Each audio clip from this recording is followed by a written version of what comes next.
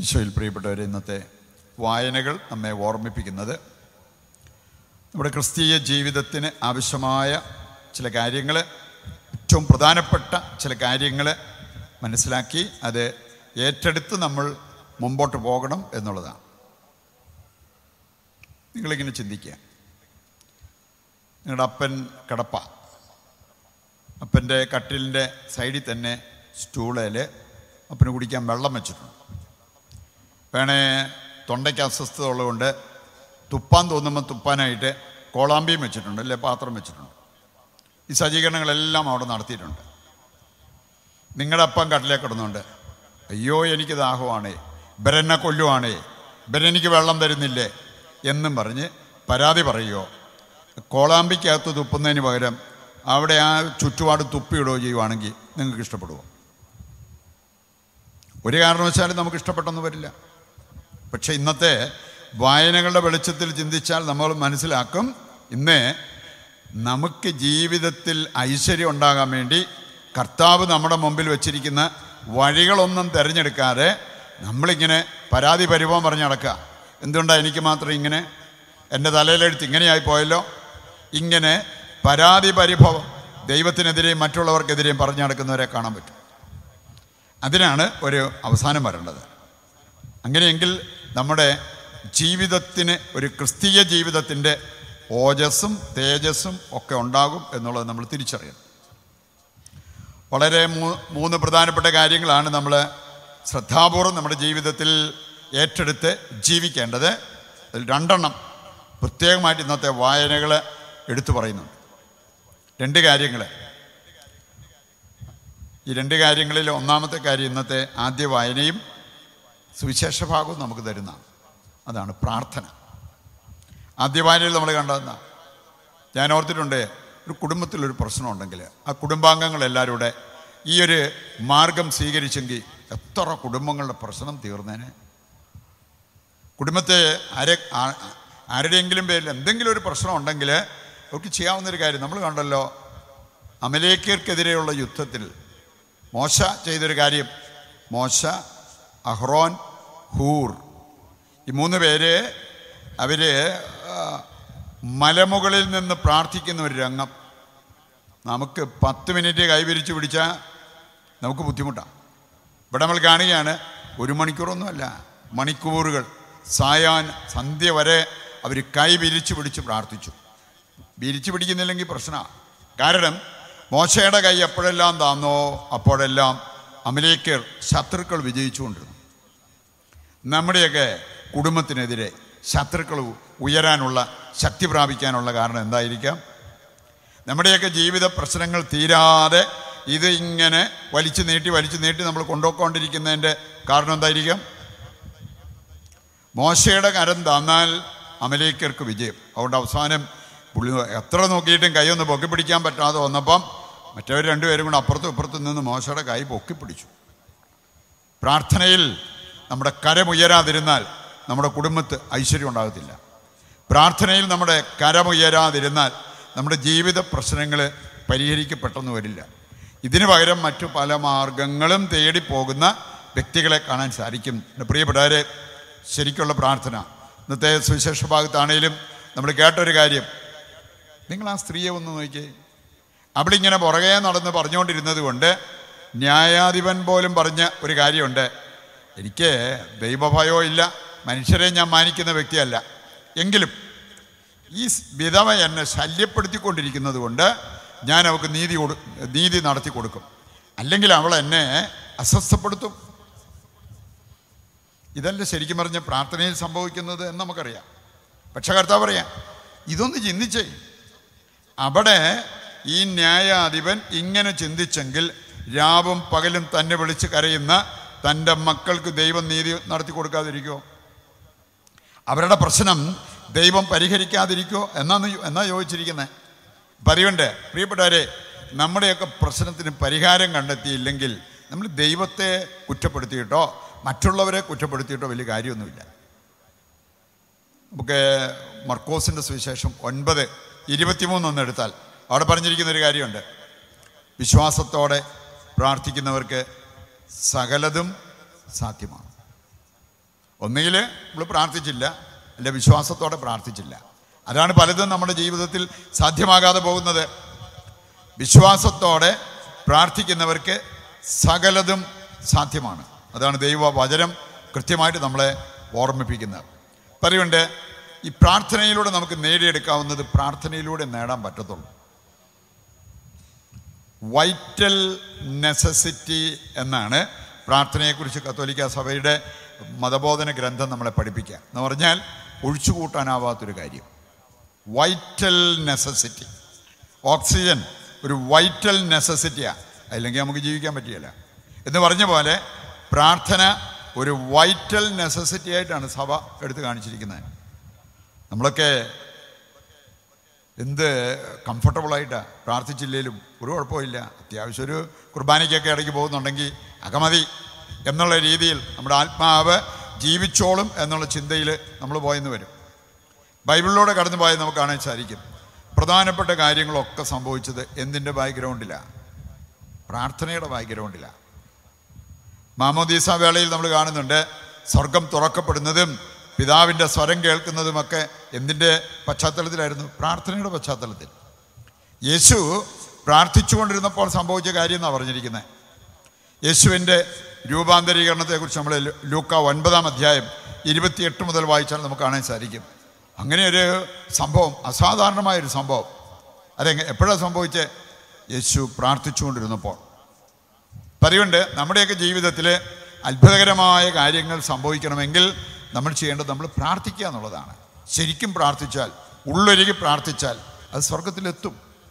ഉരുകിയ മനസ്സ്, നുറുങ്ങിയ ഹൃദയം കർത്താവിനെ നിരസിക്കാനാവില്ല എന്നാണ് പറഞ്ഞിരിക്കുന്നത്. അതുകൊണ്ട് നമ്മളെ പാവങ്ങളെ ഓർത്ത് അനുദപിച്ചിട്ട് ദൈവത്തോട് നിലവിളിച്ച് അപേക്ഷിക്കുമ്പോൾ ദൈവം അവിടെ പ്രവർത്തിക്കും. സങ്കീർത്തനം 50-15 വചനം കൂടി എടുക്കുകയാണെങ്കിൽ അവിടെ പറഞ്ഞിട്ടുണ്ട്, നിന്റെ ദുരിതത്തിൽ നീ നിന്റെ ദൈവത്തോട് വിളിച്ചപേക്ഷിക്കുന്നെങ്കിൽ കർത്താവ് നിന്നെ വന്ന് സഹായിക്കും എന്ന് സങ്കീർത്തകൻ പ്രത്യേകം നമ്മളെ ഓർമ്മിപ്പിക്കുന്നത് കാണാൻ സാധിക്കും. പറയുന്നുണ്ട്, നമ്മളെ സംബന്ധിച്ചിടത്തോളം പ്രാർത്ഥിക്കാൻ തുടങ്ങണം. പ്രിയപ്പെട്ടവർ, ഇന്ന് ഒത്തിരി പേർക്കില്ലാത്ത ഒരു കാര്യമാണ് വ്യക്തിപരമായ പ്രാർത്ഥന. അതിനോട് വലിയ താല്പര്യമൊന്നുമില്ല. ചിലർക്ക് ആകെപ്പാടെ ചെയ്യാവുന്നത് സമയം കിട്ടുമ്പോഴെല്ലാം കൊന്ത ചൊല്ലിക്കൊണ്ടിരിക്കും. കൊന്ത ചൊല്ലുന്ന മനോഹരമായൊരു പ്രാർത്ഥനയാണ്. ഒരുപാട് അനുഗ്രഹങ്ങൾ നമ്മുടെ ജീവിതത്തിലേക്ക് കൊണ്ടുവരുന്ന ഒരു പ്രാർത്ഥനയാണ്. പക്ഷേ അടുത്ത ലെവലിലേക്ക് നമ്മൾ പോകണം. വ്യക്തിപരമായ പ്രാർത്ഥനയെന്ന് പറഞ്ഞാൽ, എനിക്കറിയാമല്ലോ, നിങ്ങൾ കല്യാണം കഴിച്ച് നിങ്ങൾക്ക് പെട്ടെന്ന് മനസ്സിലാവും. വേണേ പെണ്ണ് കാണാൻ പോയതോ ചെറുക്കൻ കാണാൻ പോയതോ ഒക്കെ നിങ്ങൾ ഓർക്കുന്നുണ്ടല്ലോ ഇല്ലേ? അതിൻ്റെ ഭാഗമായിട്ട് വേണേ അവിടെ കാപ്പി സാധനങ്ങളൊക്കെ ഉണ്ടായിരുന്നു, ഫുഡൊക്കെ ഉണ്ടായിരുന്നു. പിന്നെ അത് കൂടാതെ ഒരു ഐറ്റം ഉണ്ടായിരുന്നു. എന്തായിരുന്നു? അവർ പറഞ്ഞിട്ടുണ്ട്, ഇനിയേ ചെറുക്കനും പെണ്ണിനും വല്ലതും പറയണമെങ്കിൽ അവർ പറഞ്ഞോട്ടെ, നമുക്കങ്ങ് പോകാം, നമുക്ക് അവിടെ പോയി കാപ്പി കുടിക്കാം. നിങ്ങളൊന്ന് ചിന്തിച്ചേ, അന്ന് അങ്ങനെ ഒരു ഫംഗ്ഷൻ നടന്നപ്പോൾ നിങ്ങൾ ഏറ്റവും കൂടുതൽ ഇഷ്ടപ്പെട്ടത് അന്ന് അവിടെ കിട്ടിയ ബോണ്ടായും പരിപ്പുവടയും ചായയും അങ്ങനെയുള്ള സാധനങ്ങളൊക്കെയാണ്. അതിനേക്കാളൊക്കെ നിങ്ങൾ ഏറ്റവും കൂടുതൽ ആസ്വദിച്ചത്, ആ പോക്കിൽ ആസ്വദിച്ചത് എന്തായിരുന്നു? രണ്ടുപേരും തമ്മിൽ അവർ ഇരുന്ന് പ്രൈവറ്റായിട്ട് അവർ സംസാരിച്ചത്. ഇതാണ് വ്യക്തിപരമായ പ്രാർത്ഥന എന്നാണ് പറഞ്ഞിരിക്കുന്നത്. ഇതുപോലെയാണ് വ്യക്തിപരമായ പ്രാർത്ഥന. അതൊന്ന് നമുക്ക് പണിതുയർത്താൻ സാധിച്ചു കഴിഞ്ഞാൽ നമ്മുടെയൊക്കെ ജീവിതത്തിൽ എന്തേരം സമയം കിട്ടിയാലും അതൊക്കെ നമുക്ക് നല്ല രീതിയിൽ പ്രയോജനപ്പെടുത്താൻ സാധിക്കും. ഇന്ന് ചിലർക്ക് സമയം പോകുന്നില്ലെന്നാണ് പറഞ്ഞേ. അല്ലേ, ഉറക്കം വരാതിരുന്ന് കഴിഞ്ഞാൽ പിന്നെ എന്നാ ചെയ്യണമെന്ന് അറിയത്തില്ല, ഇങ്ങനെ ഭ്രാന്ത് പിടിച്ച പോലെ. ചിലരോട് ഞാൻ പറഞ്ഞിട്ടുണ്ട്, നിങ്ങൾക്ക് ഉറക്കം വരുന്നില്ലേ? ഉറക്കം വരാത്ത സമയത്തെല്ലാം ഇരുന്ന് പ്രാർത്ഥിച്ചു. അപ്പോൾ കുറച്ച് കഴിയുമ്പോൾ ഉറങ്ങിയും പൊക്കോളൂ. ഇനി അല്ലെങ്കിൽ തന്നെ ഉറക്കം വരാതിരിക്കുന്ന സമയത്ത് നമ്മൾ പ്രാർത്ഥിച്ചുകൊണ്ടിരുന്നാൽ നമുക്ക് ആത്മീയമായിട്ട് ഒരുപാട് വളരാൻ സാധിക്കും എന്നുള്ളത് നമ്മൾ തിരിച്ചറിയണം. അതുകൊണ്ട് പ്രിയപ്പെട്ടവർ, നമുക്ക് പ്രാർത്ഥനയിൽ ഒരു വളർച്ച ഉണ്ടാകണം. പ്രാർത്ഥിക്കേണ്ടതുപോലെ പ്രാർത്ഥിച്ചാൽ ഏത് കാര്യവും സ്വർഗസ്വനായ പിതാവ് നടത്തി തരും എന്നുള്ള ആ ഒരു വാഗ്ദാനം ദൈവം നമുക്ക് നൽകിയിരിക്കുന്നത് നമ്മൾ തിരിച്ചറിയണം. രണ്ടാമതൊരു കാര്യം, അത്യന്താപേക്ഷിതമായ ഒരു കാര്യമാണ് ദൈവവചനം. ഇന്നത്തെ രണ്ടാം വായന പൗലോസ് അപ്പോസ്തലൻ നമ്മളെ ഓർമ്മിപ്പിക്കുന്നത് 2 തീമോത്തി 3-ാം അധ്യായം അതിൻ്റെ 16 മുതലുള്ള ആ വചനഭാഗം വായിക്കുമ്പോൾ അവിടെ പറഞ്ഞിരിക്കുന്ന ഒരു കാര്യം ഇതാണ്: നമ്മൾ ഏത് കാര്യം ചെയ്താലും വചനസമൃദ്ധി നമ്മുടെ ജീവിതത്തിലുണ്ടാകണം. കൊളോസസ്സുകാർക്ക് എഴുതിയ ലേഖനം 3:16 വായിച്ചാലും നീ പ്രാർത്ഥിക്കുമ്പോഴോ ഉപദേശിക്കുമ്പോഴോ ഉപദേശം സ്വീകരിക്കുമ്പോഴോ പഠിക്കാൻ പോകുമ്പോഴോ പഠിപ്പിക്കാൻ പോകുമ്പോഴോ ഒക്കെ ഒരു കാര്യം ഉറപ്പാക്കുക, വചനസമൃദ്ധി, ഹൃദയത്തിൽ വചനസമൃദ്ധി ഉണ്ടെന്ന്. ഇന്ന് നമുക്ക് വേണമെങ്കിൽ ഈ സമൃദ്ധിയിൽ ജീവിക്കാൻ പറ്റില്ലേ? നിങ്ങൾക്ക് എഴുത്തുമാനെ അറിയാവുന്നുണ്ടെങ്കിൽ, ഒരു ബൈബിൾ ഉണ്ടെങ്കിൽ വായിച്ച് വായിച്ച് വായിച്ച് ഈ വചനസമൃദ്ധിയിൽ ജീവിക്കാൻ പറ്റില്ലേ? ഞാൻ കേട്ട ഒരു അൽമേനി, അവൻ പറഞ്ഞ അന്ന് ഞാൻ കാണുമ്പം 6 പ്രാവശ്യം ബൈബിള് ആദ്യത്തെ പേജ് മുതൽ അവസാനത്തെ പേജ് വരെ വായിച്ചു. ഞാൻ കഴിഞ്ഞ 2 ആഴ്ച അച്ഛന്മാർക്കും സിസ്റ്റേഴ്സിനും അവിടെ ജഗദൽപൂർ ധ്യാനം കൊടുക്കുകയായിരുന്നു.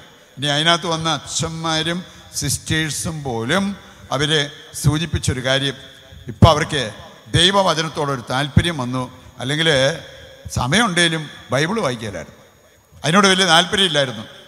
എൻ്റെ പ്രിയപ്പെട്ടവർ, നമ്മൾ അൽമേനിയാണേലും വൈദികരാണേലും നമ്മൾ സമർപ്പിതരാണേലും നമുക്കെല്ലാം ആവശ്യമായിട്ടുള്ളൊരു കാര്യമാണ് ദൈവവചനം, വചനത്തിൻ്റെ അഭിഷേകം.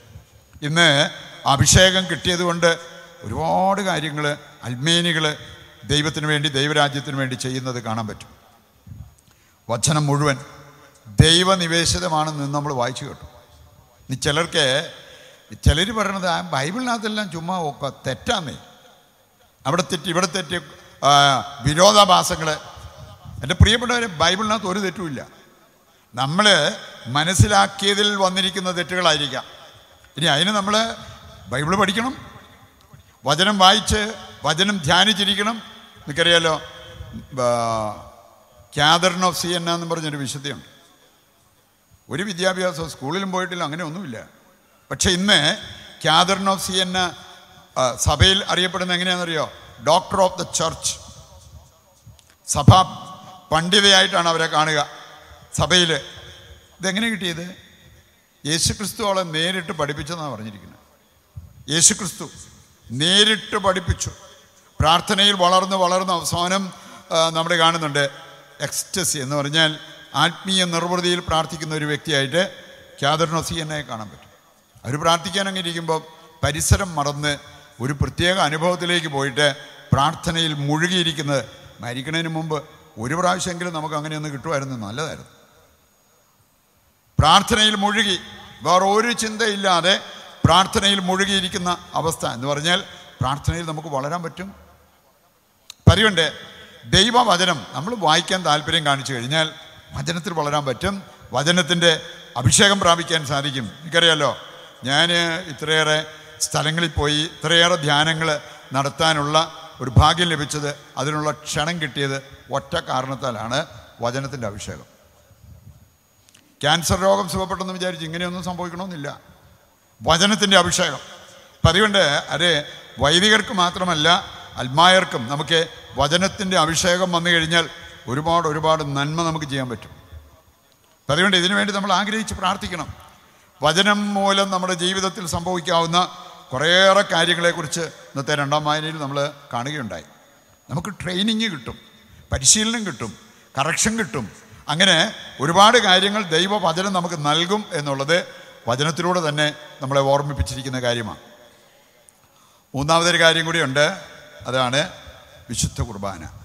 വിശുദ്ധ കുർബാന അച്ഛന്മാർക്ക് ധ്യാനം കൊടുത്തപ്പോഴും ഞാൻ പറഞ്ഞൊരു ഒറ്റ കാര്യമേ ഉള്ളൂ, നിങ്ങൾ വിശുദ്ധ കുർബാന ഏറ്റവും നന്നായിട്ട് അർപ്പിച്ചു.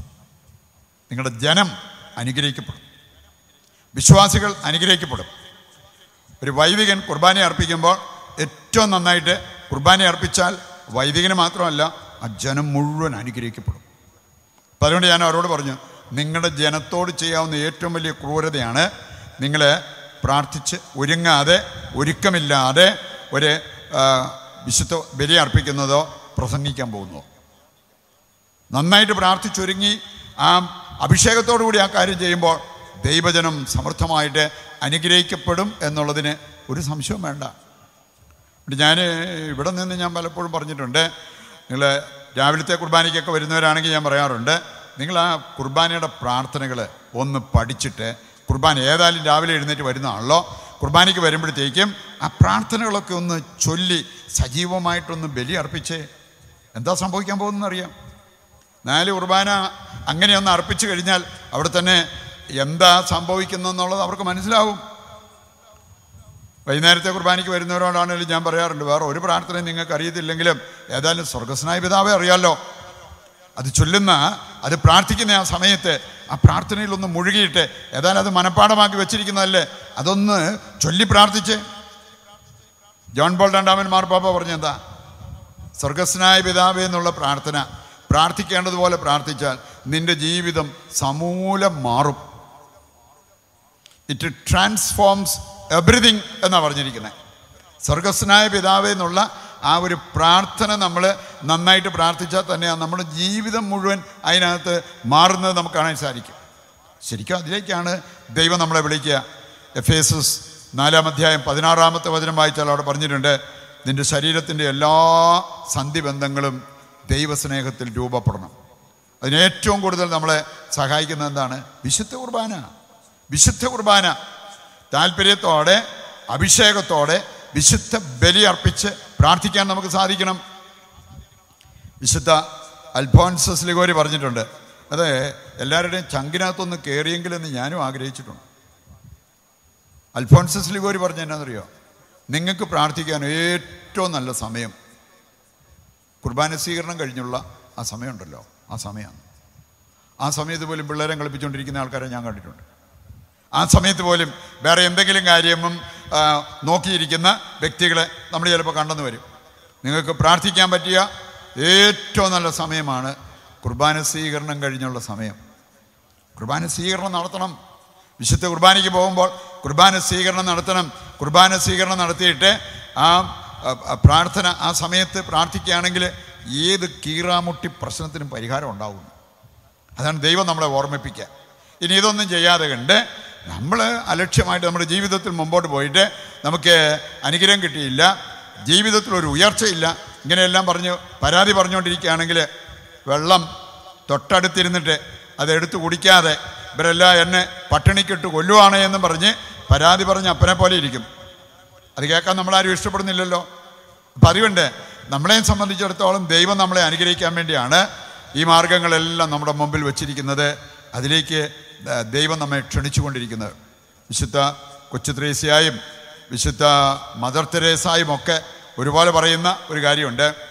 കുർബാന ബലിയർപ്പണം കഴിഞ്ഞിട്ടുള്ള 1 മണിക്കൂർ സമയം ഒരുപാട് അനുഗ്രഹങ്ങൾ കിട്ടാൻ സാധ്യതയുള്ള സമയമാണ്. കുർബാന കഴിഞ്ഞുള്ള സമയം പോലും. അപ്പോൾ പിന്നെ കുർബാനയുടെ ഇടയ്ക്കുള്ള സമയം, കുർബാനയുടെ സമയം ഒന്ന് ചിന്തിച്ച്.